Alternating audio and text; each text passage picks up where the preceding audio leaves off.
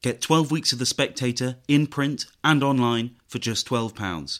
And we'll give you a £20 Amazon gift voucher, absolutely free. Go to spectator.co.uk/voucher. Hello and welcome to the Edition podcast from The Spectator. Every week we take a look at some of the most intriguing and important issues within our pages with the writers behind them. I'm Cindy Yu. This week we take a look at a spectre that's still haunting the Chancellor even as he sets out his new budget. We also take a look at the growing normalisation of sectarianism on the island of Ireland, intriguingly through the form of TikTok. And finally, what makes a great diarist and what makes Henry Chips Channon's diary so compelling to read. First up, it seems like the Chancellor's second budget has gone down relatively well, but Kate Andrews, The Spectator's economics correspondent, writes in this week's cover article about the spectre that's still haunting the Chancellor.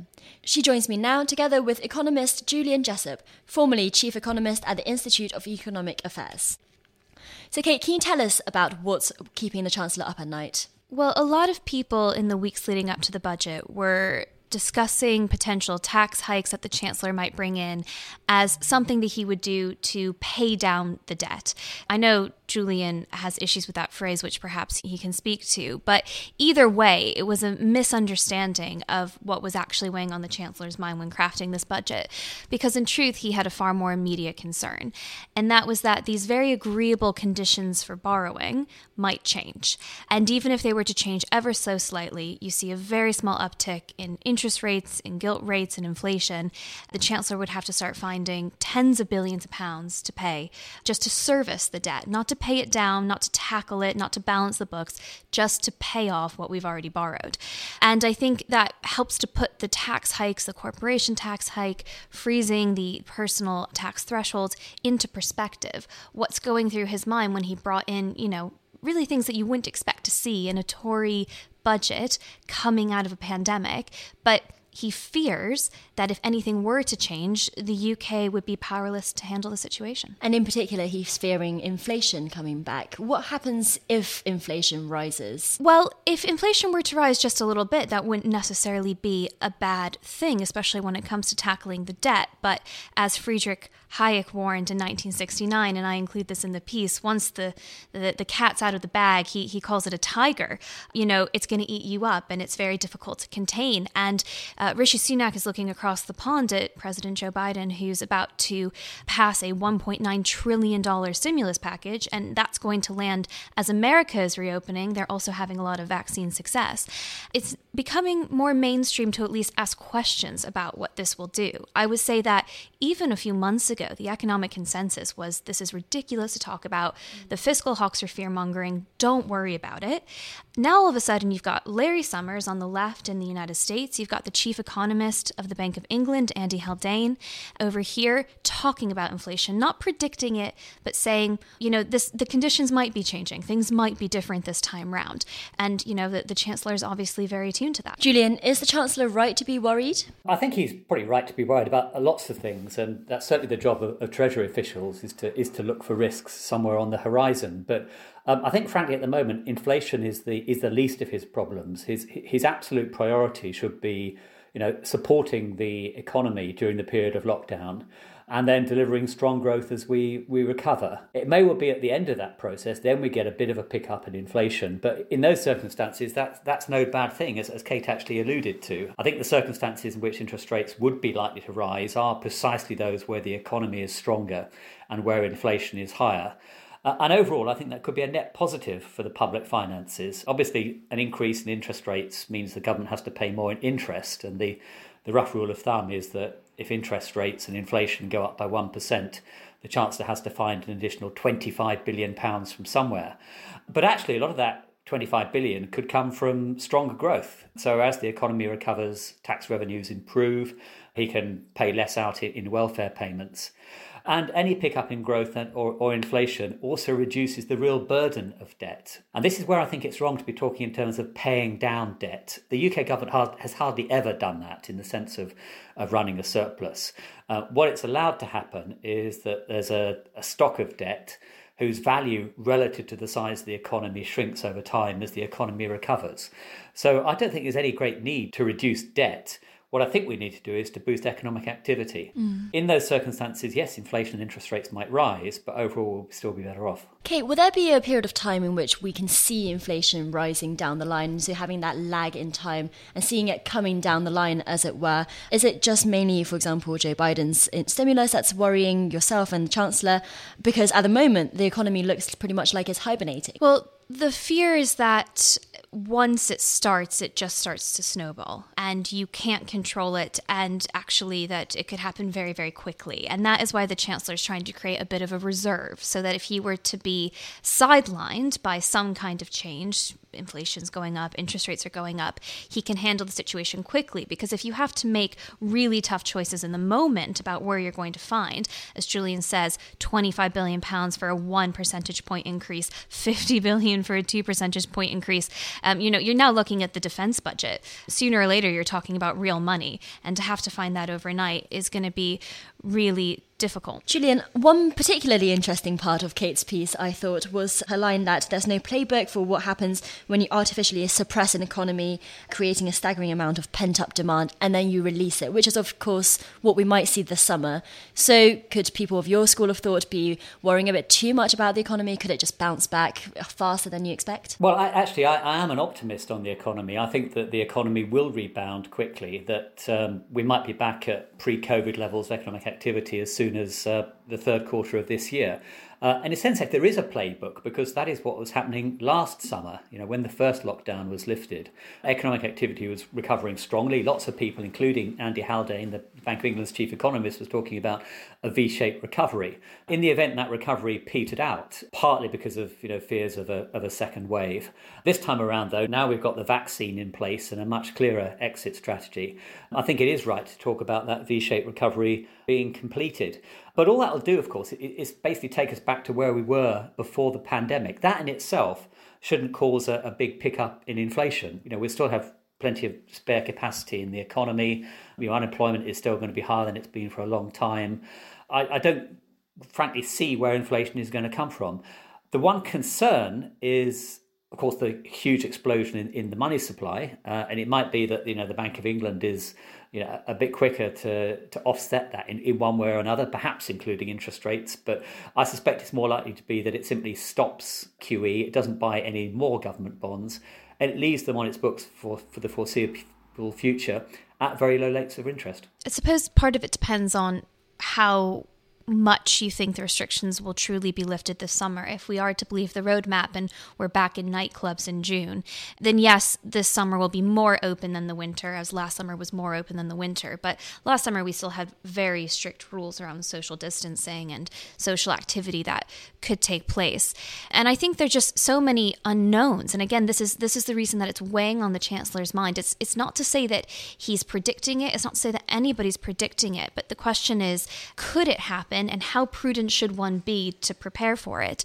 Because it's partially about the economy reopening, but it's also about what's happened in the past year. Globalization has been set into reverse. We don't know if that will come limping or roaring back.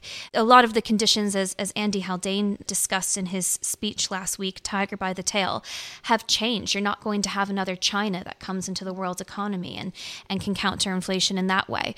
So I just think it's the sense of the unknown, and it's about understanding where the Treasury is coming from, where a Tory Chancellor is coming from when they raise taxes in their second budget coming out of a pandemic. Because I think on the face of it, it doesn't make a lot of sense until you understand. And you can argue they're being too cautious, they're being too prudent, but that is genuinely the fear. I think I'd just add 2 points to that. First of all, the risks that Kate was describing, for example, that we lift the lockdown a bit slower than we're hoping.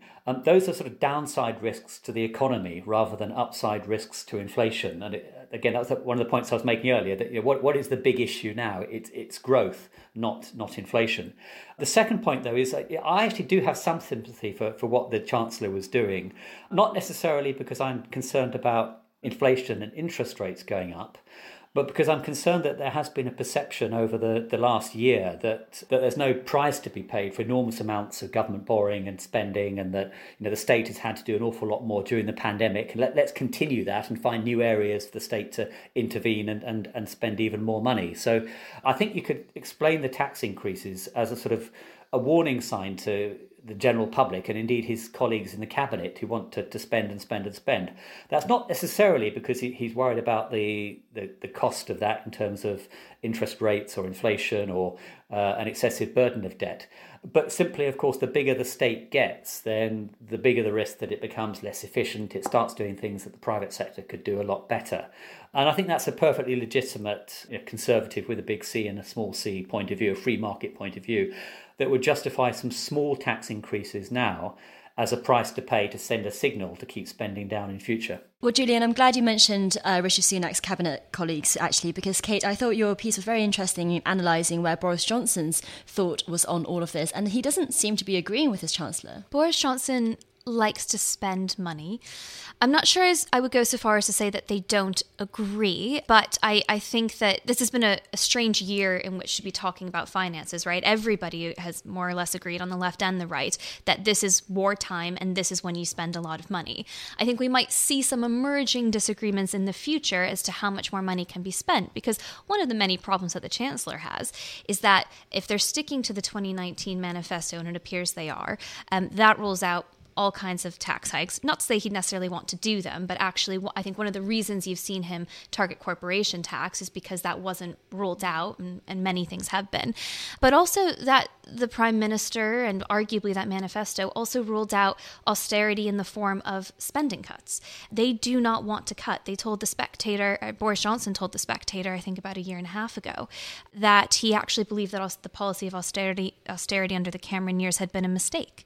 And so the Chancellor has all of these spending projects that are just popping up left, right and centre. You had the spending review that committed another £100 billion to infrastructure. That is on top of HS2 and many other commitments they've already made. He's the one who has to account for it. I think Julian makes an excellent point when he says that part of this is signalling. It's saying that what you spend now, there will be consequences for down the line. But I just don't think it's all signalling. I think that there are genuine fears playing on their minds about genuine shifts to the landscape when it comes to how easy it is to borrow. Julian and Kate, thank you very much. Next, with the rise of TikTok, so has come the rise of IRA TikTok. It's a phenomenon that Jenny McCartney writes about in this week's issue, and she joins me now, together with the Irish politician Mairia Cahill, who writes on a Spectator's Coffee House blog this week about her run-in with the former Mirror editor Roy Greenslade, who over the weekend came out as an IRA supporter. Jenny, to start with, perhaps you can tell us what IRA TikTok looks like. It doesn't look great. I mean, those aren't words I would have maybe anticipated seeing together, but when you actually look at the little videos, a lot of them are, teenagers or people in their early 20s who never really experienced the troubles. And I think that's really the point, that the IRA is now being idealised, the idea of it. People are dipping into it as a sort of identity thing, and maybe it provides them with the feeling of being edgy. But of course, you're talking about a very real conflict, and a lot of the people who were hurt or bereaved by that conflict are still with us and still feel that pain. So it's not only tasteless, but potentially quite dangerous in terms of our culture, I think. And it's clearly not just young people who seem to be taken in by the IRA. I mean, your article comes in the aftermath of Roy Greenslade, former editor of The Mirror, coming out as an IRA supporter in the Sunday Times. Mairia, you had your own run-in with Greenslade, which you've written about on Coffee House. Can you tell us what happened? Yeah, well, basically, I had waived anonymity as an abuse victim, a child abuse victim, in 2014, October, the 14th of October. And I told the story of essentially what happened to me. I had been abused by an IRA man at the age of 16 and onwards for about a period of a year.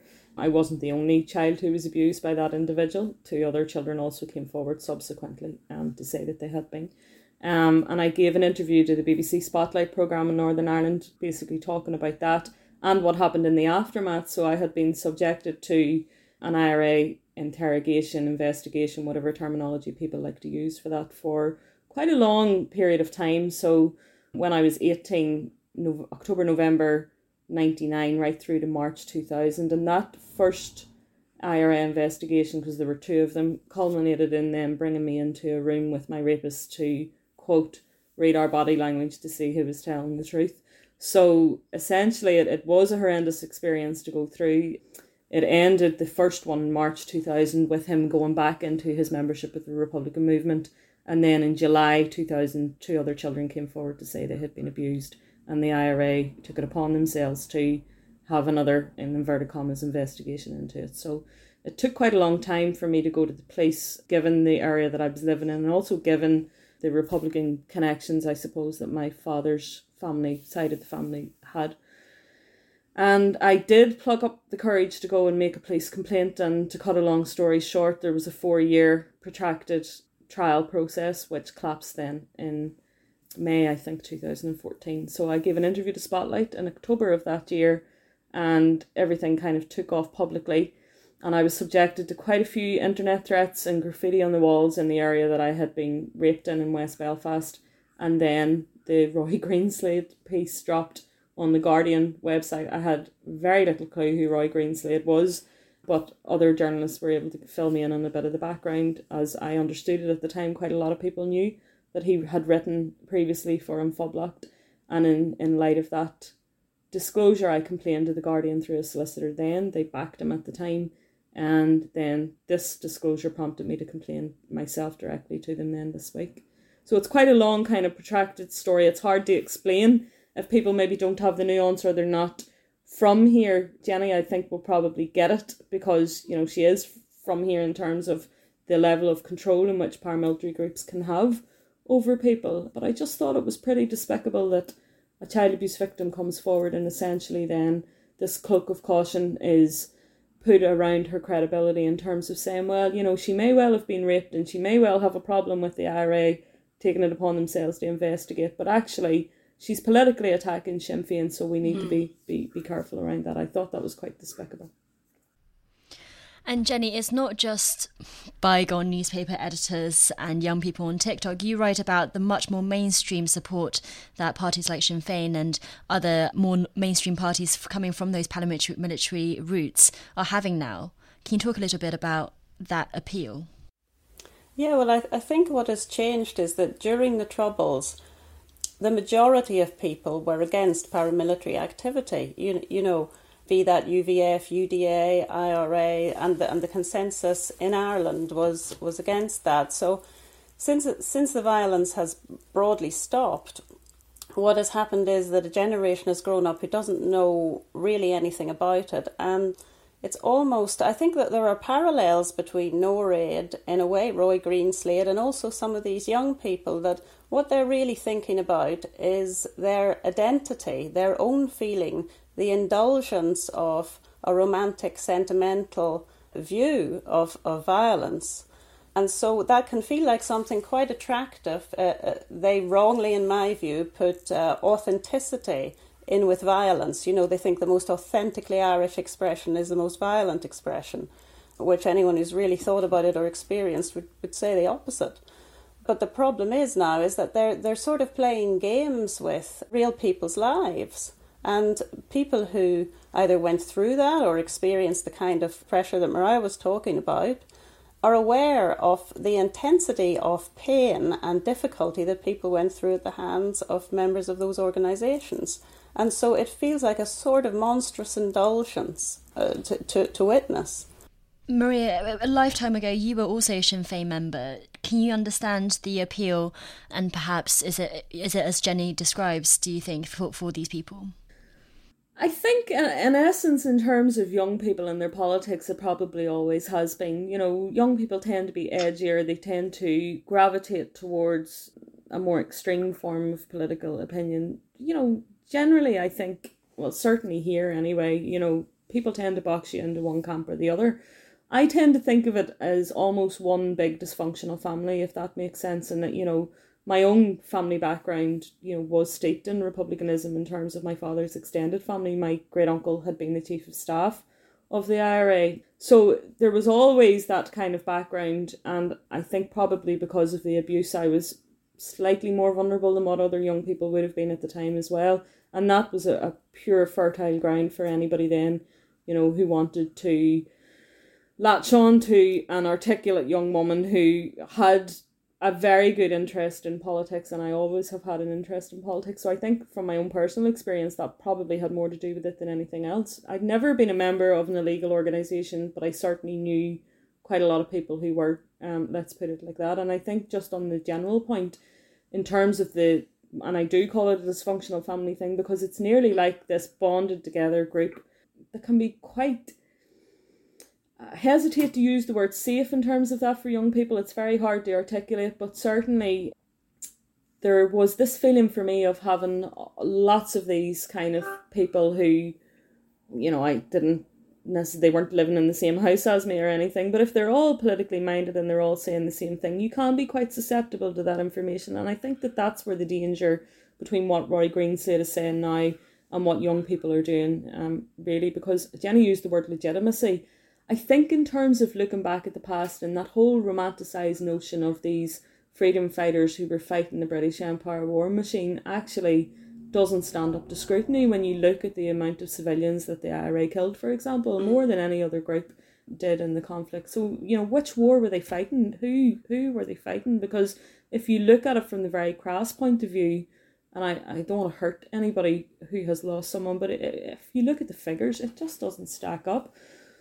The other thing, you know, I remember quite a bit from growing up and being around Republican clubs in West Belfast was whenever they put, and this sounds quite twee, but I do think it feeds into a lot of the stuff that is TikTok now, just through a different medium, in the sense that when you had singers, people, Republican groups singing in and some of the songs could be quite brutal, you know, effectively they were actually murder ballads, you know, you would find quite a lot of young people would sing away to the beat or stand up and play air guitar, you know, to different groups that were playing, and there's a safety in them being able to express that extremism without having to have been involved in it themselves, if that makes sense. And what Roy has done, which is what I think is part of a wider issue in terms of trying to retrospectively legitimise the IRA actions, is he has effectively tried to give it legitimacy. You know, he said, well, I came through all of these different things and this is how I felt about it, and I'm now, you know, albeit I've paid off my mortgage and I've had my career, I'm now going to go back and say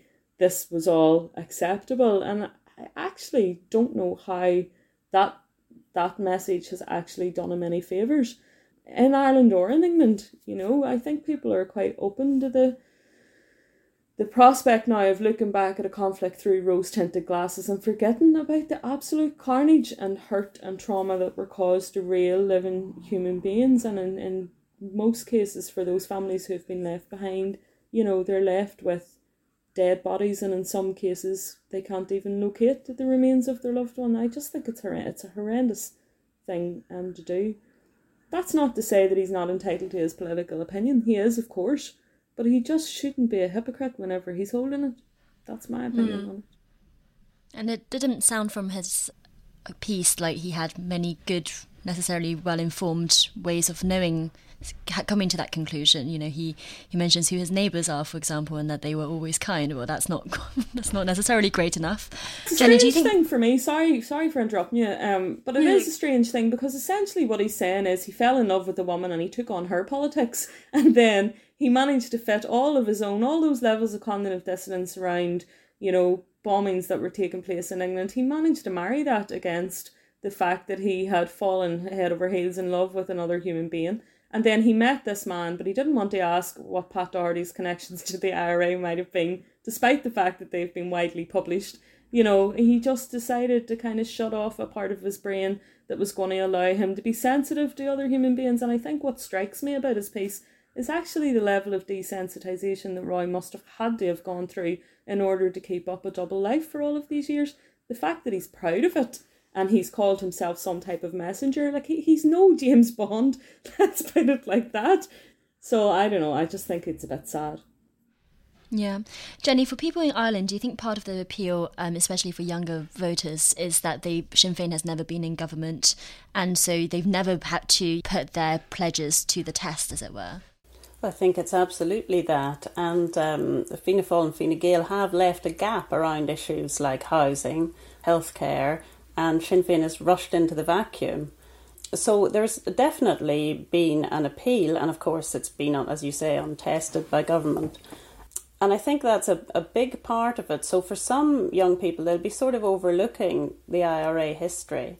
But for others, I think it actually is genuinely part of the appeal.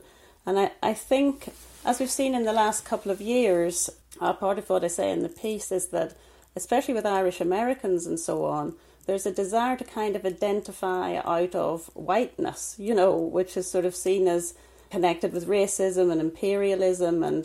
And so part of this in the milieu of the times is to try and pull something out of there, a sort of rebel chic, a kind of anti-imperialist history.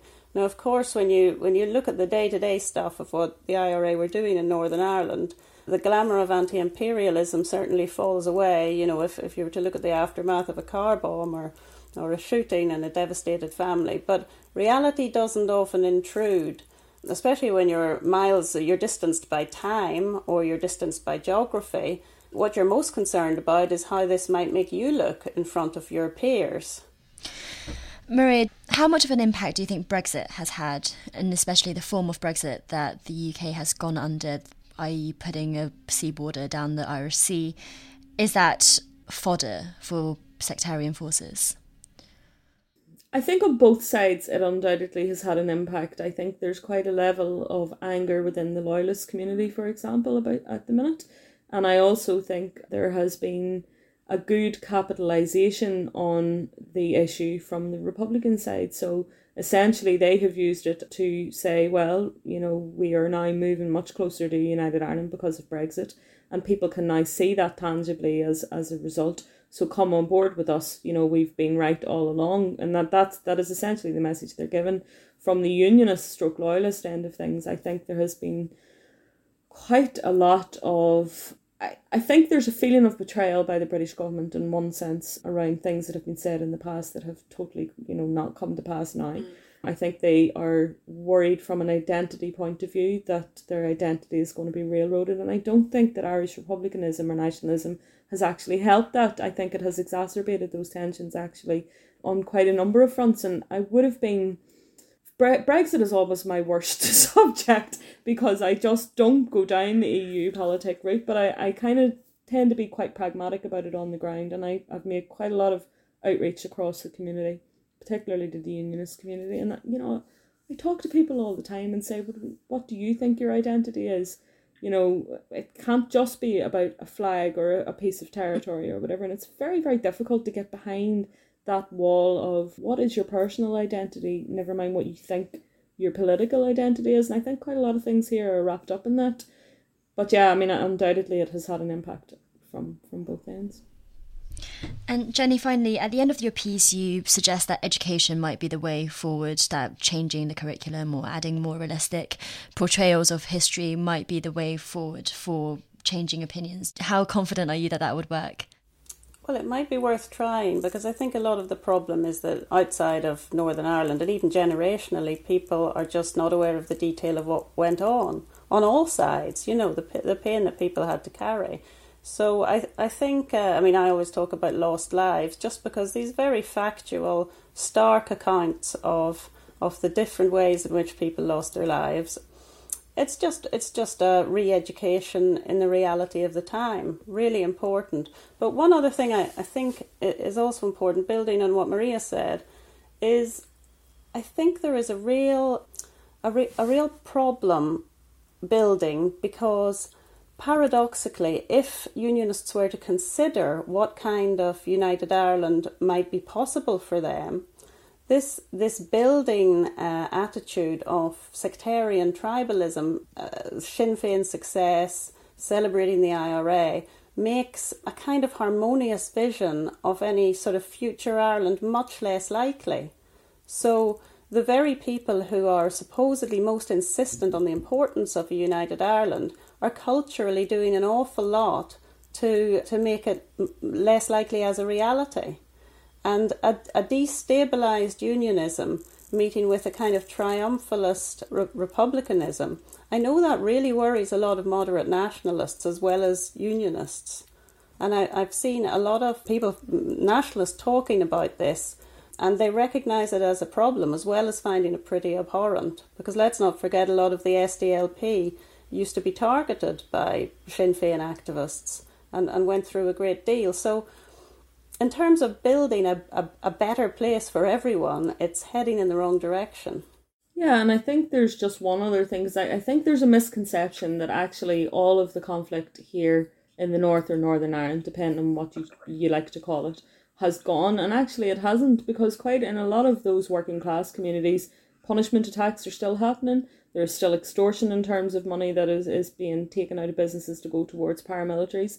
Quite a lot of people who were former paramilitaries have control of so-called community groups, and they're still funded by levels of the government. And I think that until that is tackled, a lot of the communities, if you go to the Lower Shankill, for example, or you look at Ardown, there's quite a lot of poverty around the place. The educational attainment is not great. Some of them are third generation unemployed. There is a whole plethora of problems affecting those communities. And in terms of looking at the bigger picture of identity or where or who governs that, actually I think is looking at it from the wrong end of the kaleidoscope. You know, we should be looking at those inter-communities and intra-community relationships and trying to completely eradicate paramilitarism and the hold that they have and the control that they have over people. Because until you do that, and until you kind of lance that scab that just keeps kind of healing over every now and again and then erupting, you're not going to get any level of stability in those communities for those people. And if you don't do that, you're not going to be able to get stability for the country as a whole. That would be very much where I would come from on it. Jenny and Mairia, thanks very much. And finally, what makes a good diary?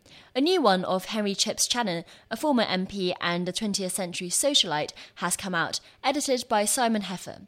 It's reviewed by the satirist Craig Brown in this week's issue of The Spectator, and both Simon and Craig join me for the podcast now. Simon, to start with, can you explain who Henry Channon was, also known as Chips? Well, he was born in Chicago in 1897, and he was born into a relatively prosperous family. His father ran a shipping line on the Great Lakes, and he had a very aspirational mother, especially. Aspirational in not just a social way, but also in an intellectual way. And she took him as a child around Europe, particularly France, to try and give him some European culture. And he volunteered for the Red Cross in 1917 when America entered the war, to go to France and to serve there, which he did. But it wasn't quite the sort of war where you go into the trenches and get covered in mud and shot at by Germans all day. It was spent in the faubourg in Paris with duchesses and countesses who were all friends of his mother's. And it's like something out of Proust. He goes to one grand dinner and grand lunch and grand ball after another. When the war ended, he came briefly to Britain and really liked Britain and decided he was going to become British. So he came back and went for 2 years to Christ Church, Oxford, where he read French. Didn't get a very good degree, but that didn't really matter. And then he took about the next 10 or 15 years to make himself into a proper English gentleman. He was largely taught to do that by Lord Curzon. He married an earl's daughter. His wife's family, who were the Guinnesses, were incredibly generous to him. They not only gave him a house, in fact 2 houses, to live in, but they also gave him a seat in Parliament because he inherited more or less from his mother-in-law, Lady Ivor, the seat of Southend-on-Sea in Essex. And he was an MP there for 23 years until he died quite young at the age of 61, largely of years of eating, drinking and taking too much Benzedrine. And he kept these diaries from 1918 with 1 or 2 interruptions through until the year before his death. And Craig, those diaries are what you've reviewed for The Spectator this week. What was your impression of Chips after reading the first volume of his diaries? Did you like him? Well, I had read the extremely expurgated volume which Robert Rhodes James edited, and which I think came out in 1967. And so everyone who's interested in diaries would have read these rather abbreviated diaries because they are kind of really good fun to read. But Simon's edition is so unexpurgated that it's almost like reading a completely different volume. And if you thought that he was rude about people in the first volume, well, you've got quite a surprise waiting for you in the second. And also all his vices are far worse. So his vanity, his social climbing, everything. And it's incredibly well edited by Simon, but there are kind of gaps you want to know on a sort of gossipy level. His marriage and its breakup, you only really hear about through Chips's words, and so he blames his wife for having affairs, but you sort of feel that he must be having affairs at the same time. At one point, he says after something like 3 years, 8 months and 2 weeks, his wife says she can't have sex with him, won't have sex with him anymore. And he appears to be mystified by this, but I suspect, Simon will tell me, or perhaps he doesn't know, I suspect Chips was caught at it with a young man or something or other, and his wife went off him for that reason. So there's a soap opera going on as well in these diaries. Simon, Chips's sexuality was pretty fluid, I thought, reading about him. Yes, he obviously was bisexual, and indeed by the time we get to volumes 2 and 3, which cover the period from 1938 to his death, he's not even bisexual, he's homosexual, and he's interested almost entirely only in men. In the first volume, it's rather difficult. I mean, he talks about having gone on honeymoon with his friend Lord Gage and to have had passionate feelings for him, but he never alludes to the fact that there might have been any physical activity between them. And when his wife, as Craig correctly says, won't sleep with him, he doesn't go off and pick up a rent boy. He goes off to Shepherd Market and picks up a female prostitute, and which I suppose is not the normal thing for a man to do who's homosexual. So I'm quizzical about Chips's sexuality. It all changes very early on in Volume 2. He meets the man who becomes his partner for life, Peter Coates, in July 1939. And from that moment on, he only has eyes for him, well, for a while anyway, then he has eyes for other men. But he certainly loses interest in women.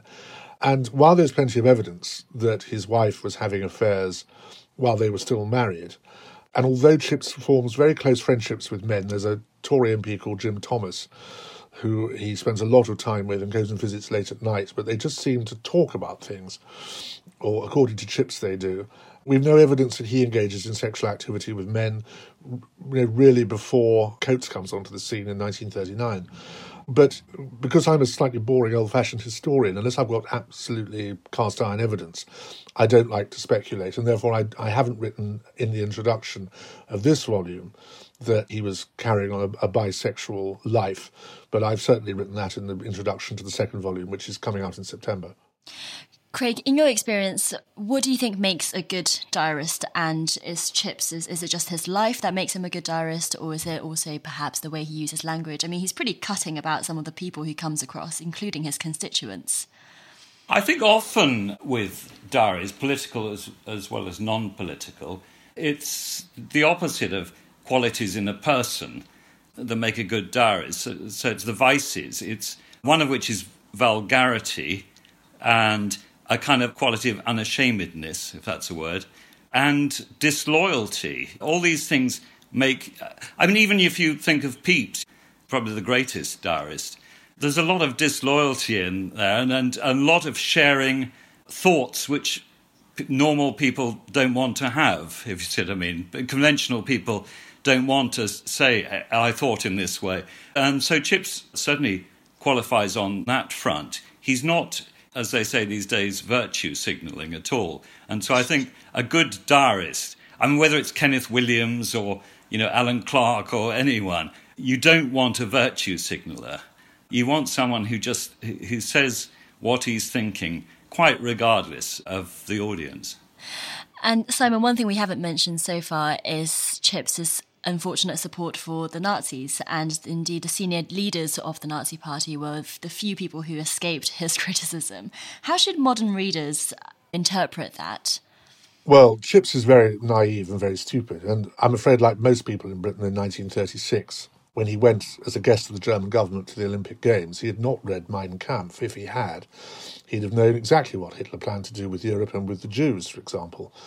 So I think the first thing we have to bear in mind when we read what he got up to in 1936, when on successive nights he went to parties given by Goebbels, Goering and Ribbentrop, is to remember that we have the benefit of hindsight and he didn't, although there were ways he could have informed himself better about what was going on. The only political justification one can find for Chips's idiotic behaviour towards the Nazis is that he, like many in his class, not just in this country but also in France and Italy, and of course in Germany, saw the Nazi Party and its avowed hatred of Bolshevism and Stalin as a bulwark against a communist takeover in Europe and in this country. And you must remember, in 1936, it was only 18 years since the Tsar and his family had been machine-gunned in a cellar in Yekaterinburg and chucked down a salt mine. And there were many people genuinely in this country and in the rest of Europe who believed that if the communists took over Europe, that would happen to them. And there'd be a repeat, if you like, of 1793. And that's, Chips keeps saying that. I mean, Chips says explicitly in the diaries, why won't my fellow Britons realise that Hitler is fighting their battles for them? And again, in Volume 2, when Chips realises that there's going to be a pact between Molotov and Ribbentrop, and then Hitler ends up attacking the Soviet Union 2 years later, his tune changes somewhat. I mean, he's a very slow learner. He is, for a man who is in politics professionally, he is incredibly unobservant about what's actually happening in politics. And again, that's a paradox because he's such a good observer generally. Simon and Craig, thanks very much. And that's it this week. Do pick up an issue of The Spectator in order to read all of the pieces discussed. And you can also find in there a diary by Tina Brown, Douglas Murray on his take of the Roy Greenslade confession, and much, much more. Thanks for listening to this episode, and do join us again next week.